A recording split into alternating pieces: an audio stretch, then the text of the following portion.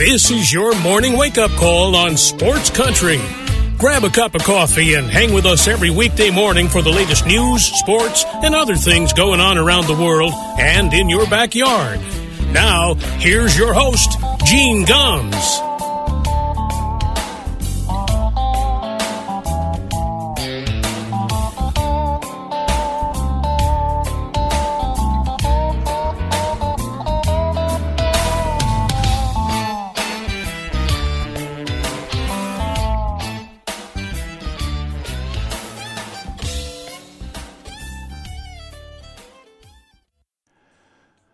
Well, good morning, everybody.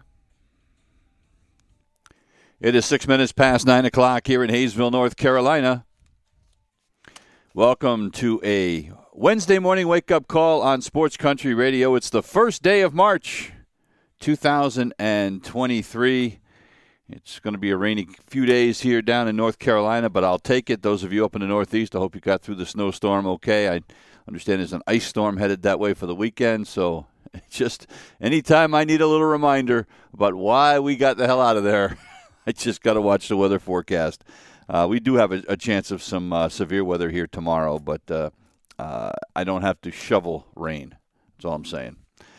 A little bit of a hodgepodge this morning, a little bit of this, a little bit of that to get to. I want to start, before we get to sports, interesting story that came out yesterday.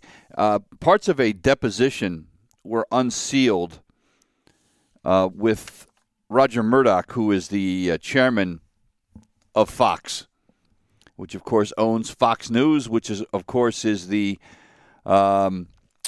mouthpiece essentially of the Republican Party and especially of Donald Trump. And in this deposition,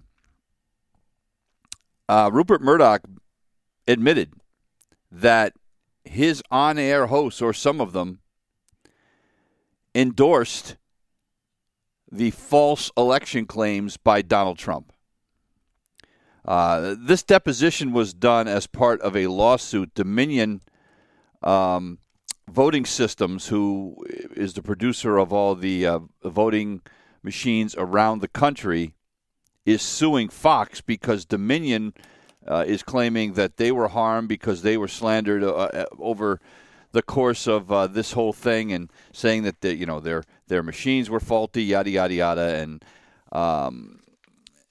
I think they do they have a case? Probably, yeah.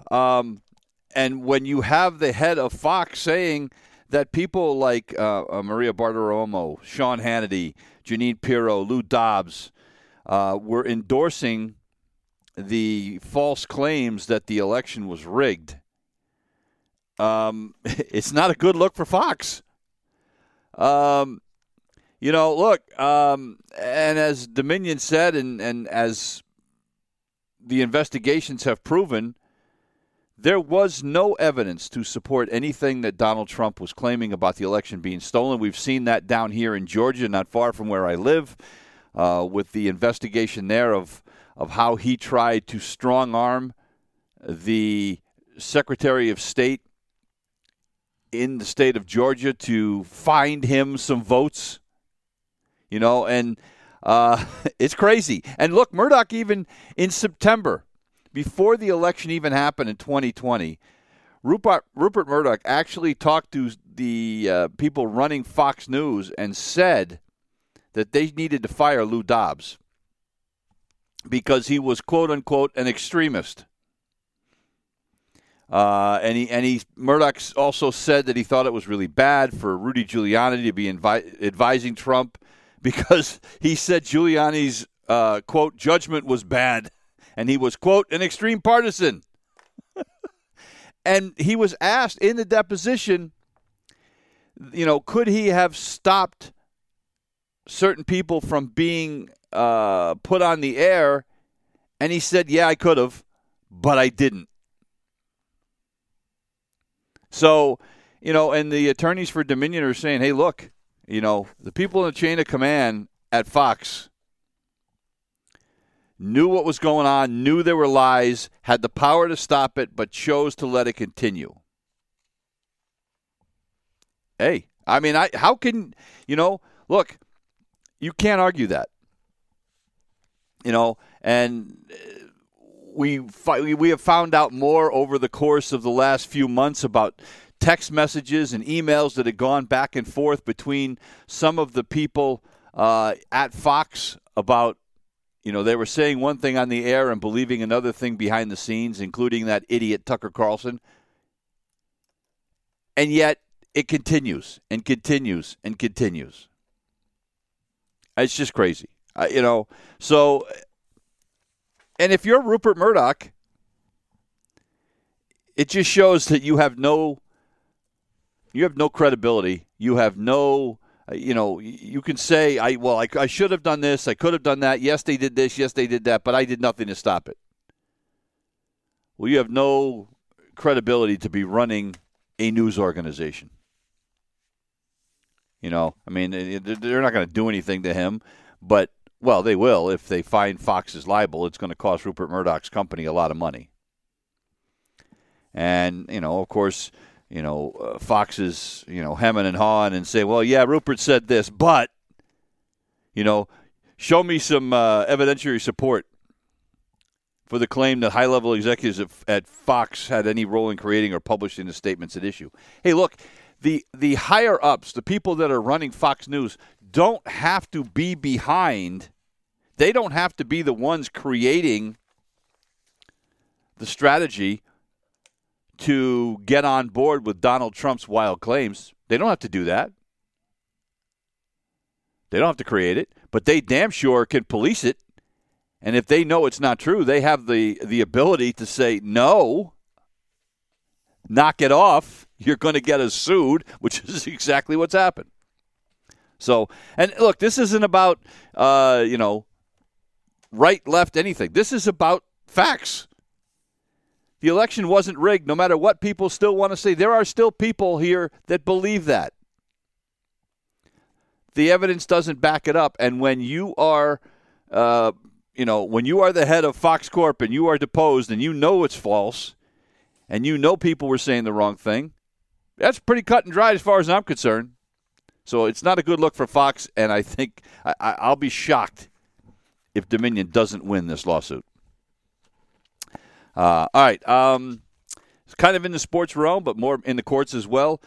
The family of Kobe Bryant, who, of course, was killed in that helicopter crash along with his daughter back in 2020, they settled out of court yesterday with Los Angeles County to settle the remaining lawsuit they had over the pictures that were taken at the crash scene by firefighters and sheriffs and then, spread around, mostly amongst themselves, but some of them got out.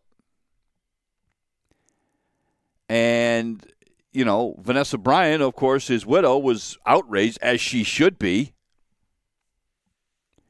And so now the County of Los Angeles has to pay her $28.5 million. She had gotten $13.5 million originally, and then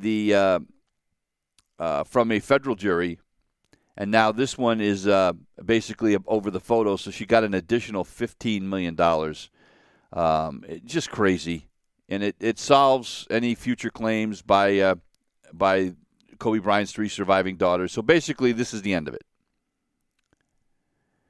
And Chris Chester, who was the co-plaintiff at the trial with Vanessa Bryant, was also awarded $15 million. And then reached his own settlement with the county in September for another $5 million over everything that happened. This isn't about the county being liable for the crash. This is just about, idiocy. Where you're going to go to a crash that horrific with somebody like that and you're going to take pictures and spread them. I mean, come on. I'll tell you what, I can't even imagine how I would react if that was, my loved one who had been involved in that crash and I found out that people were taking photos basically, it's worse than when you go by on a highway and you see a crash and everybody's rubbernecking to see if there's any body parts on the road. They actually were taking pictures of the parts, and it's just, oh, God. And I don't know whether any of these people that did this got fired, but boy, I hope the hell they did. All right, let's get to some actual sports from last night. I stayed up late, midnight, to watch the Boston Bruins game. My wife went to bed, I don't know, she probably went to bed around 9:30, 9:45. I said, well, the game just started at 9. They were out in Calgary. I said, I've got to watch this. It's kind of a slow sports night. I got to make sure I got stuff to talk about tomorrow, so I'm going to stay up and watch the game. But, if the Bruins get up big, I'll be in bed early because, I didn't really want to be up till midnight. And the Bruins took a 2-0 lead. And then next thing I know, in the third period, they're down 3-2. I got to stay up. It goes to overtime. The Bruins win it 4-3 with a goal by Charlie McAvoy with 4.3 seconds left in overtime. And when I tell you that the Boston Bruins were lucky to win this game, that's an understatement. If it weren't for the play of Linus Ullmark, their goaltender last night, the Bruins probably lose this game. If an average human was in the goal, they probably lose this game 7-1. They got outshot last night 57-18. They got outshot by a 3-1 margin and yet still won this game. Ullmark made 54 saves, which is a franchise record, by the way, for a regular season game. And it is a career high for him, obviously. They had a 2-0 lead and yet got outshot in the first period like 18-5. And look, good for Calgary. They made a smart move. They changed goaltenders between periods. Calgary is in a position where they need points. The playoffs are coming, and they knew they needed to get points. It wasn't that Calgary played badly because they outshot the Bruins big time. If it weren't for Ullmark, this game is not a game. But Calgary right now sits 5 points out of the last playoff spot in the Western Conference. They have 67 points trailing Edmonton and Winnipeg. Look, they still have 20 games to play. They still have plenty of time. But that was a case last night where if you're the Calgary coaching staff, you're looking at this game going, Jesus, we're outplaying them and we're losing 2-0 because our goalie can't stop anything. So it was a wise move. And I'll tell you what, talk about a great acquisition. When the Bruins made that trade to get Dmitry Orlov from the Washington Capitals, he had the first 2 goals last night, and then he assisted on the one that tied it up with 5 or 6 minutes to go in the game. So he had a 3-point night. He has scored 4 goals since coming to Boston. And what a great move that was. It's really the Bruins defense has been so much better since he got there, and they have been so much more of a factor on offense. Pavel Zacha, another defenseman, was the one who scored the tying goal in the third period after Calgary. As I said, they trailed 2-0.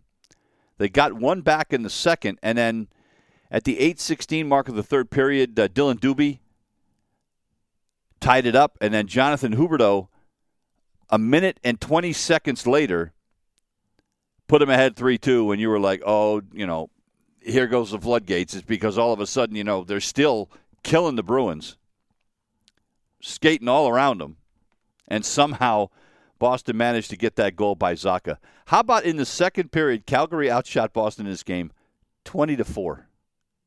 20-4. And Boston was still winning going into the third. But great game, a lot of fun. The Bruins now with 99 points with 22 games to play for Boston. 47-8-5. They have only lost 8 games in regulation all year. It is unbelievable. They finished that West Coast swing 4-0. They weren't dominant in really any of the games on that trip for a full 60 minutes. They played, 4 games in 6 days? They're coming back to play Buffalo on Thursday.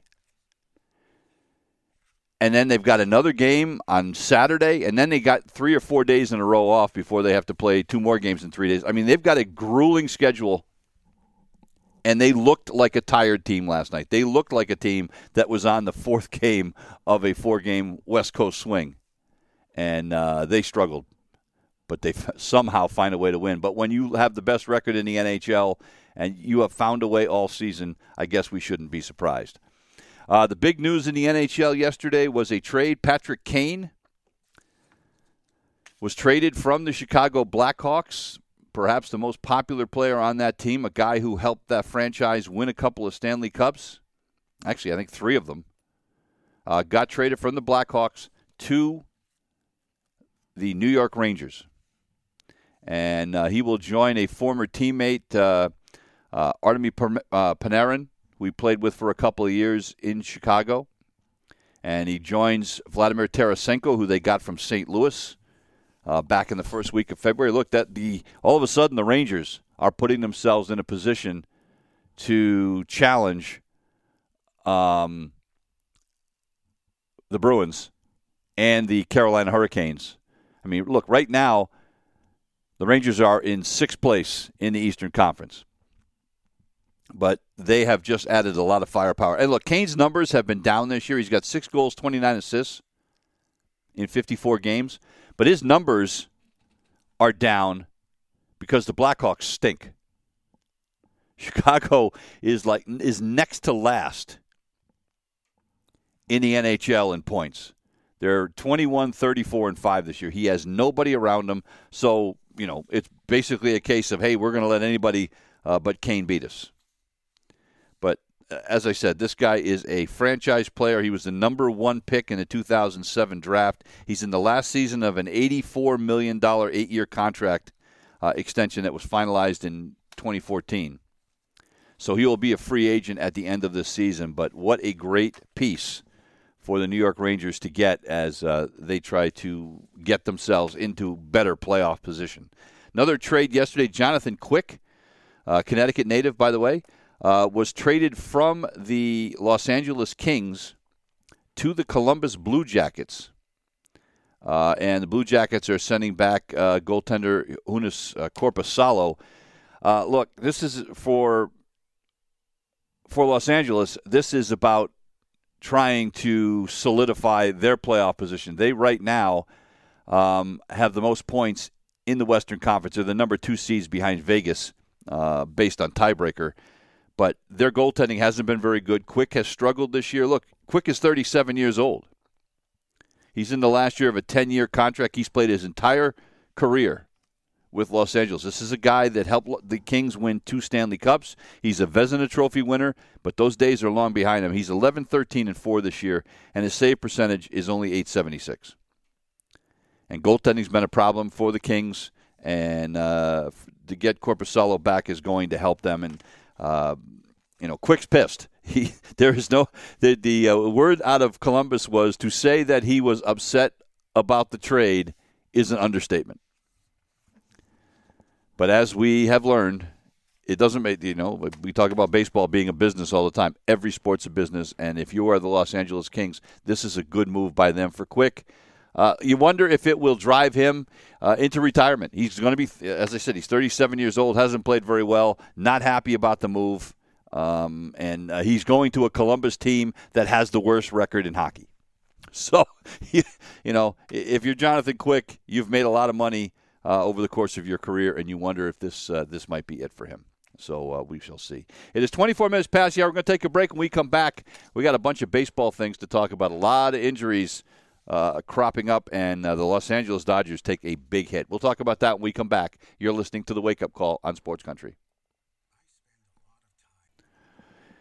It's 27 minutes past the hour. Welcome back to the Wake Up Call here on a Wednesday morning. So spent last evening, or part of the evening prior to the Bruins game, watching the Red Sox play the Miami Marlins. And we had another situation where a guy got called out on strikes because he wasn't in the box ready to hit. And, I started thinking about it last night going, sometimes you wonder, and the numbers are going to come down. It happened in the minor leagues when they first started it, where the first week you had almost 2 instances like this in every game, and then it went down and steadily to the point where it got to be less than 1 a game. But there are a few things that have happened that you start to wonder if maybe there's a couple of tweaks that need to be made. And it was funny. I pick up my computer this morning. I'm reading the Boston Globe online, and Chris Gasper had an article in the Globe this morning, and some of his thoughts are right along the lines of mine. And look, I think the pitch clock is a good thing. Chris Gasper agrees that it's a good thing. But there are some things that have happened where you go, it just doesn't seem right. Here's a perfect example, and you've probably seen this by now.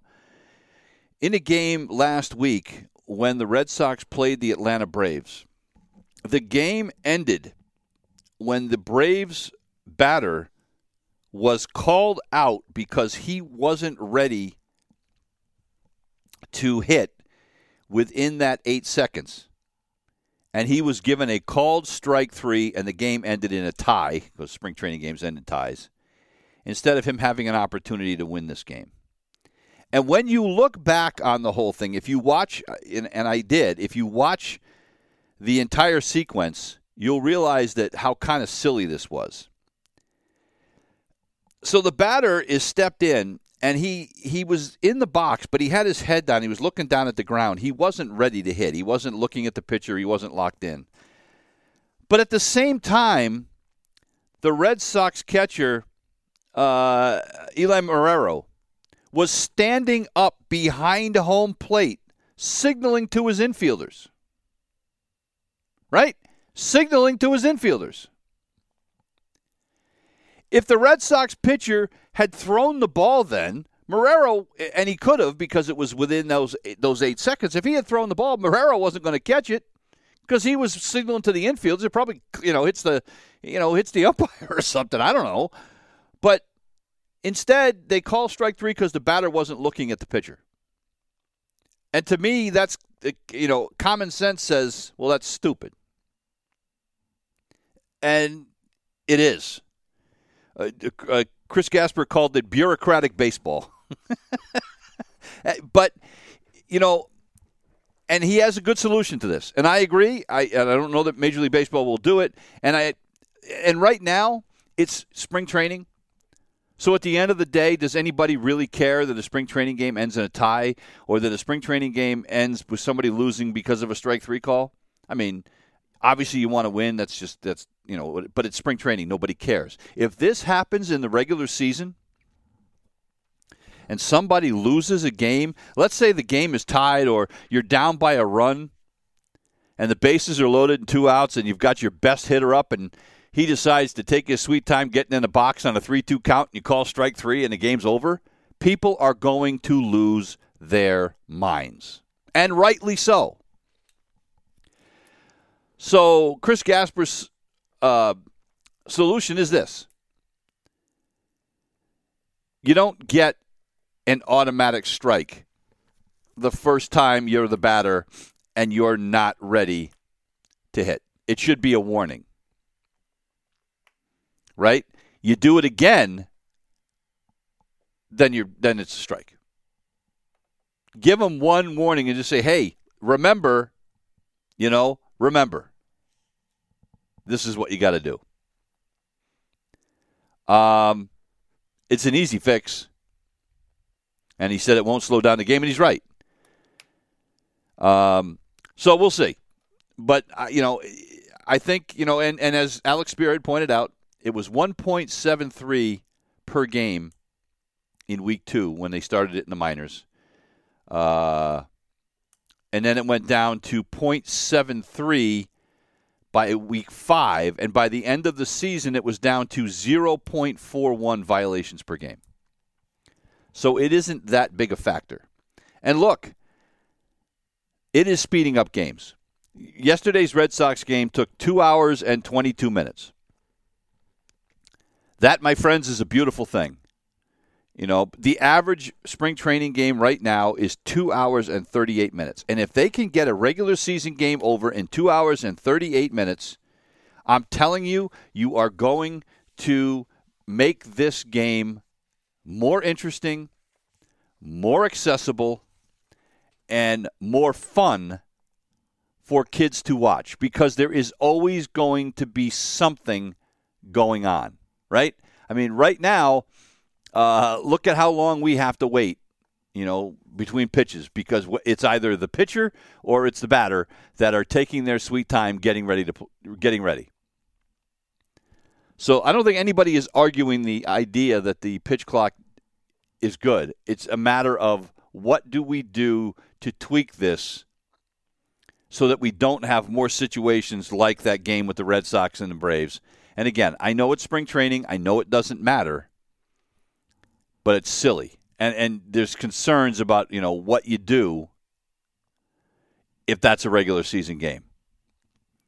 And the umpires have been told by the league to call this tight. They want it to be a mess. Right? They want it in spring training for all the possible things to go wrong. They want it to go wrong so that the players understand this is what it is. And so now, be ready. And spring training, if you're going to have a mess, spring training is the time to have it. So I don't blame the umpires here either. And by the way, after Major League Baseball reviewed the whole thing with the Red Sox-Brave game, they backed up the umpire. Well, of course, they'd back up the umpire pretty much universally. But I think that tweak that Chris Gasper suggests, I think, is a good one. I'd like to see it. I mentioned injuries, and there was a huge one. And we mentioned this yesterday, that Gavin Lux had been carted off the field. And he was going to have an MRI yesterday. And unfortunately, the MRI revealed that he tore his right ACL. And his season is over. And look, I mean, he gets hurt, and he got hurt running the bases. He stumbled when he was trying to avoid a throw from the third baseman, and his knee just kind of gave out on him. He said his cleat got caught in the dirt when he ducked. I know when he straightened his leg, it gave out. And, so they are without Gavin Lux now. Here's the problem. Their shortstop from last year is no longer there. He's with the Philadelphia Phillies. The Dodgers are really, really thin at shortstop. They were planning on him. I mean, he's normally their second baseman. He was their second baseman. Now they've got Miguel Rojas is going to be their shortstop. And, now you wonder, and the shortstop market is not a robust one. Finding a good look at what the Red Sox had to go through when Xander Bogaerts walked. You got to take a guy in. And then Trevor Story gets hurt, and you got to take a guy in Kike Hernandez who's never played more than 60 games at shortstop in his career. It's never been his primary position, even though he says it is his best position. So where do you go with that? So now you have Miguel Rojas, a 34-year-old guy who has played his entire career up until now with the Miami Marlins. Look, he's he's a decent hitter, I guess. He has no pop. He's a .260 career hitter. He's got 39 career home runs in 9 seasons. So you're not getting much out of that. Don't know what's going to happen with them. I think they're probably going to go out and look, because outside of Miguel Rojas, what they have is Chris Taylor. Again, Chris Taylor is really not a shortstop. Taylor's a guy that has played for the Dodgers the last 6 years.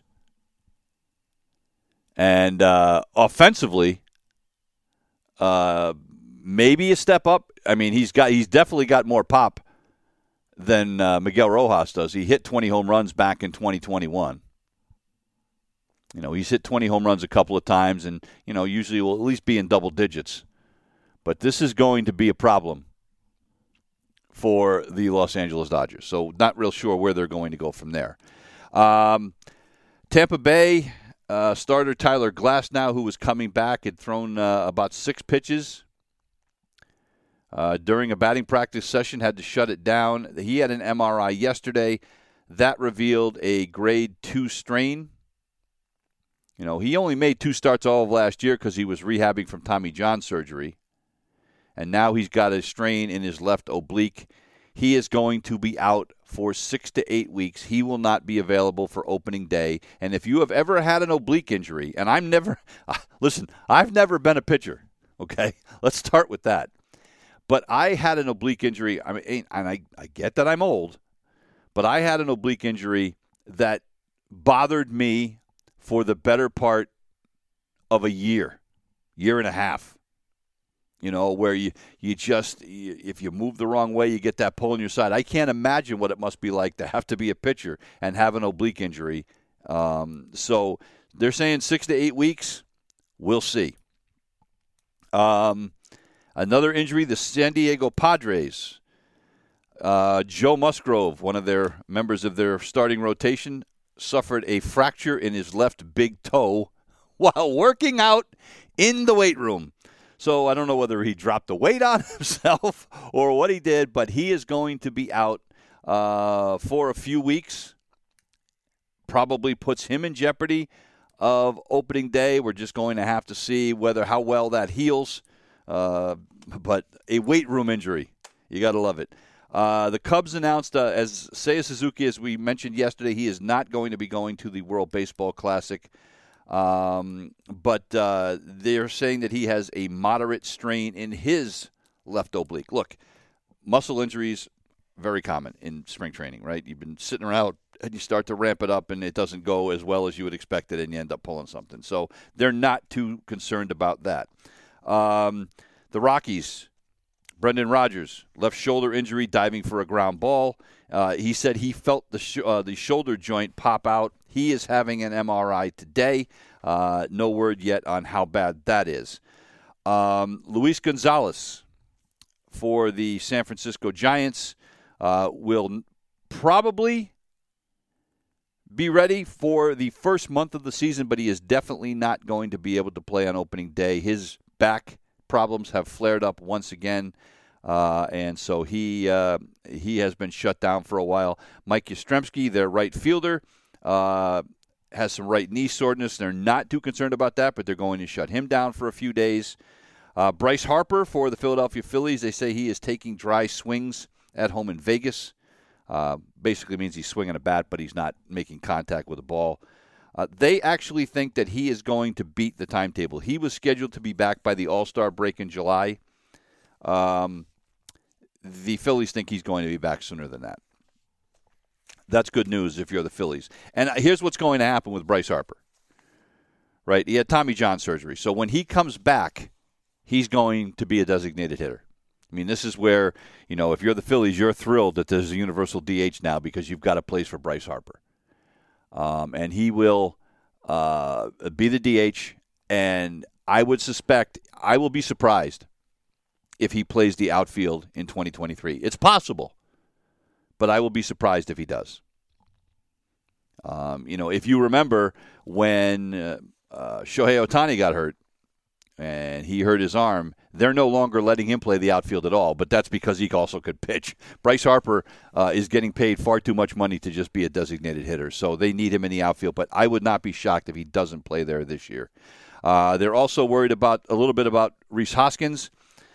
He had a procedure done on his knee in December. He is still dealing with some soreness, but he is hoping that he is ready to go for opening day. And finally, Justin Dunn of the Cincinnati Reds, his right shoulder soreness returned last week. They are shutting him down from throwing in camp. So he has a strain in his rotator cuff, the same one that was injured in 2021 and 2022. And, you know, I hate to say it, but that's one of those cases when you have something like that and it's your third time, and not to be flippant about it, but it's almost like 3 strikes and you're out, and you wonder if Dunn's going to be able to resume his career or not. As far as action on the field yesterday, the Red Sox beat the Marlins 7-2. Corey Kluber got the start for Boston, pitched 2 scoreless innings. That was great. Tristan Casas looked great. 2 for 3. Struck out his first time up, but he had a home run, a single, 3 runs batted in. A home run was a bomb. And then, look, the talk now for Boston is, because Bobby Dahlbeck is also playing well, right? And Jarren Duran is playing well. And I understand it's early, but now there's talk in Boston, and they're wondering if perhaps they might be able to spin a trade for Jarren Duran. Although if I'm the Red Sox, I'm not sure I want to do that. The Red Sox have a little bit of flexibility now in that they signed Raimel Tapia, of course, who has played for the Toronto Blue Jays last year and killed the Red Sox. So he is a guy that can play center field. You know, they got Adam Duvall out there who's never been a full-time center fielder, but they're counting on him doing that. So, you know, and so who's going to be the 4th outfielder? Well, they signed Rob Refsnyder to kind of do that. They brought him back. He can, because Refsnyder can also play the infield a little bit. But so you wonder, because a guy like Duran, he's not an infielder. He's going to play the outfield, and that's it. You know, and if they can spin him in a decent deal to bring back some pitching or something, that may happen. If Bobby Dahlbeck continues to hit, do you keep him around? Dahlbeck played third base yesterday. The problem is, again, you have Justin Turner there, who's going to be your primary DH, but Justin Turner can also play third base, can also play first base, the same as Bobby Dahlbeck. The Red Sox actually are in a position where, with some of these other players that they signed in the offseason, because of the disappointing performance of both Duran and Dahlbeck, what do you do if they have a great spring? Do you hang on to them and send them down to AAA, or do you sell high and hope that, hey, I'll spin them now because history tells me that they might look great in the spring, and then they get off to slow starts. And maybe if we can sell early in the season or in spring training, we can get more for them than we would late in the year. It's a tough. There's no question. It's a tough thing that Chaim Bloom and the Red Sox organization is going to have to navigate. We're going to take a break. When we come back, we're going to talk more about Chaim Bloom. Well, not really about Chaim Bloom, but Matt Barnes sat down with Pete Abraham of the Boston Globe yesterday and had a couple of things to say. Didn't reference Chaim Bloom directly, but you know that's who he was talking about. We'll bring that up when we come back. You're listening to The Wake Up Call on Sports Country. It is 47 minutes past the hour. Welcome back to the Wake Up Call here on a Wednesday morning. So as I mentioned, Pete Abraham sat down with Matt Barnes, the former Red Sox closer/relief pitcher. Yesterday, he, of course, now a member of the Miami Marlins. Now, Barnes did not appear in the game yesterday. Matter of fact, he didn't even stay for the game. He said he didn't want to go over and hang out with everybody. He said he was going to save that for June when they go up to Fenway. But he had some things to say, and he was trying to be diplomatic, I suppose, and it's probably a wise move on his part. You never know in Major League Baseball, and you don't want to nuke any bridges on your way out of town. But he said, I'm not mad, and I don't have any animosity towards the Red Sox organization, because that organization represents so much more than who's currently running it. There is no question. He was talking about Chaim Bloom. He said that he mentioned being grateful to the Red Sox ownership and a lot of the people in the front office, like Brian O'Halloran and Eddie Romero, but he never actually mentioned Chaim Bloom by name. But he said, they told me that I was lucky last year, late in the season. If you remember, look, he had struggled, and it seemed like he had kind of pulled it together when they kind of put him into more, high-pressure roles in August and September.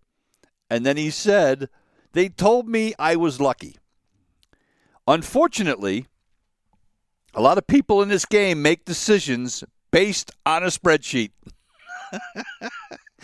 By the way, he's right. This is where the whole analytics thing drives me crazy. Right? Because if we're going to look at numbers, it's going to tell you one thing. I always And there are times, I suppose, where you can look at numbers and say, well, numbers don't lie.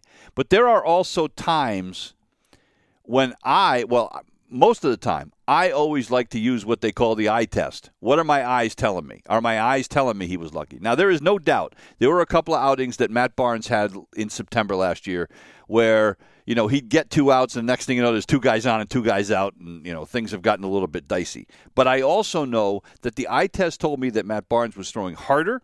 He changed his pitch selection, and he was looking more like the old Matt Barnes, and it gave me some hope that going into 2023, this guy was going to be able to be helpful.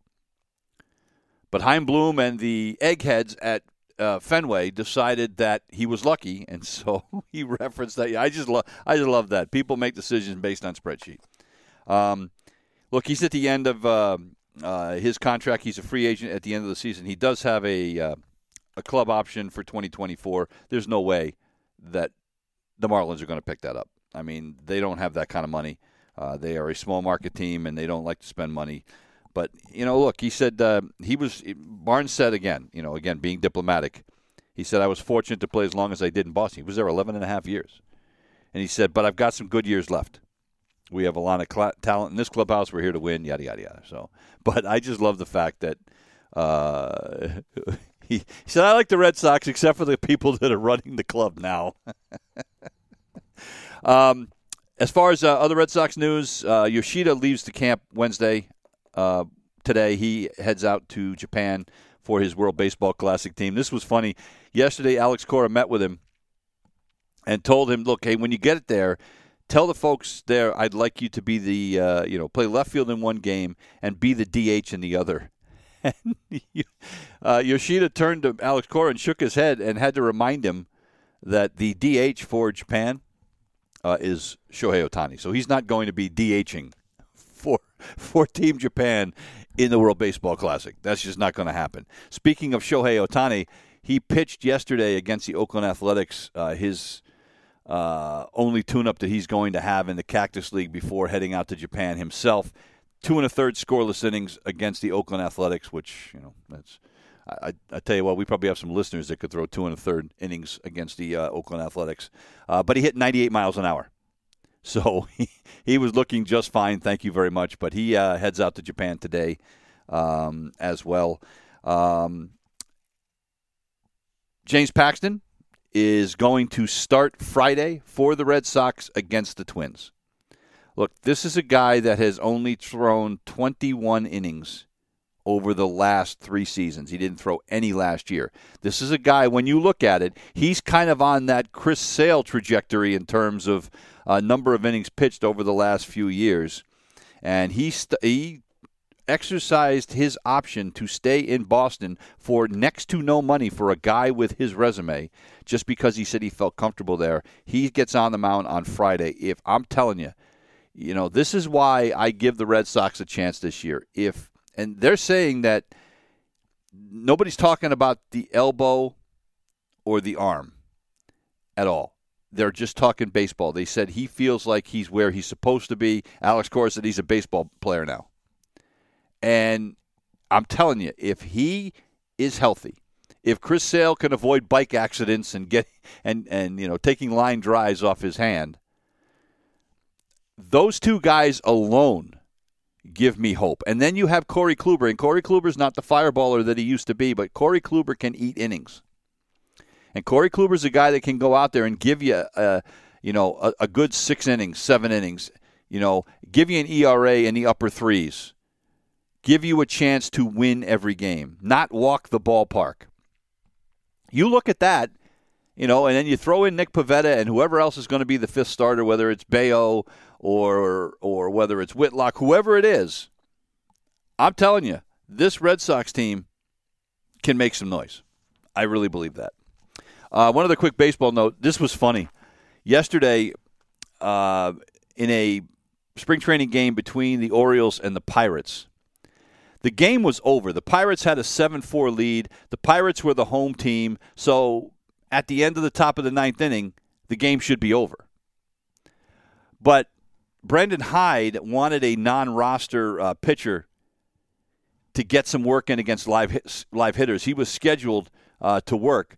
So in the 8th inning, he asked the Pirates manager, Derek Shelton, if he would mind playing that extra half inning, even though the Pirates were ahead, if he would mind playing it, giving his guys a chance to hit and giving Brandon Hyde's pitcher a chance to get in there and get some work against live hitters.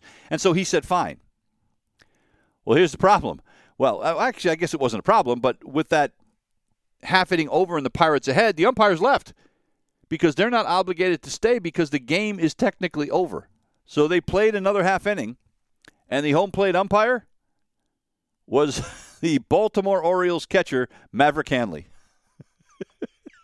So he was calling balls to strike. It's actually fairly common for that to happen, by the way. In inter-squad games and stuff, the catchers will very often call pitches. So he did that, and it was just kind of funny. So he was the home plate umpire for the last half inning. And, as Brandon Hyde said, look, I need my guys to get as much work as they can. And considering the fact that his club isn't spending any money this year and they're trying to recreate the magic they had last year, they're going to need every inning they can get in spring training. Some college basketball news. Number 6 Marquette won its first Big East title by beating Butler last night, 72-56. Marquette 24-6 overall, 16-3 in the Big East. How about this, though? Marquette was picked to finish 9th in the preseason coaches poll. 9th. The last time Marquette won a regular season conference crown, by the way, was all the way back in 2003, 20 years ago, when they won the Conference USA title. Unbelievable. So 24-6, 16-3 in conference play for a team that was picked to finish 9th by conference coaches. You got to love that. A couple of upsets last night. Number 15 Indiana got blown out by Iowa last night by a final of 90-68. Chris Murray with 26 points, and Tony Perkins had a big game as well. Perkins 23 points, 10 rebounds, and a career-high 8 assists as Iowa tries to put itself in a better position in the Big Ten tournament. And number 18, San Diego State lost to Boise State 66-60. And the Milwaukee Bucks last night in the NBA won their 15th straight game. Giannis last night, 33 points, 15 rebounds. 15 straight wins. They beat the Brooklyn Nets 118-104. They now have the best record in the NBA ahead of the Boston Celtics and look like, unless something funky happens, we are headed for another Celtics-Bucks Eastern Conference championship this year. That should be a lot of fun. That's going to do it for us here this morning. We'll be back tomorrow with another edition of the Wake Up Call. We'll leave you a little music from Thomas Rhett this morning, Country Again. We'll see you tomorrow. You've been listening to the Wake Up Call on Sports Country.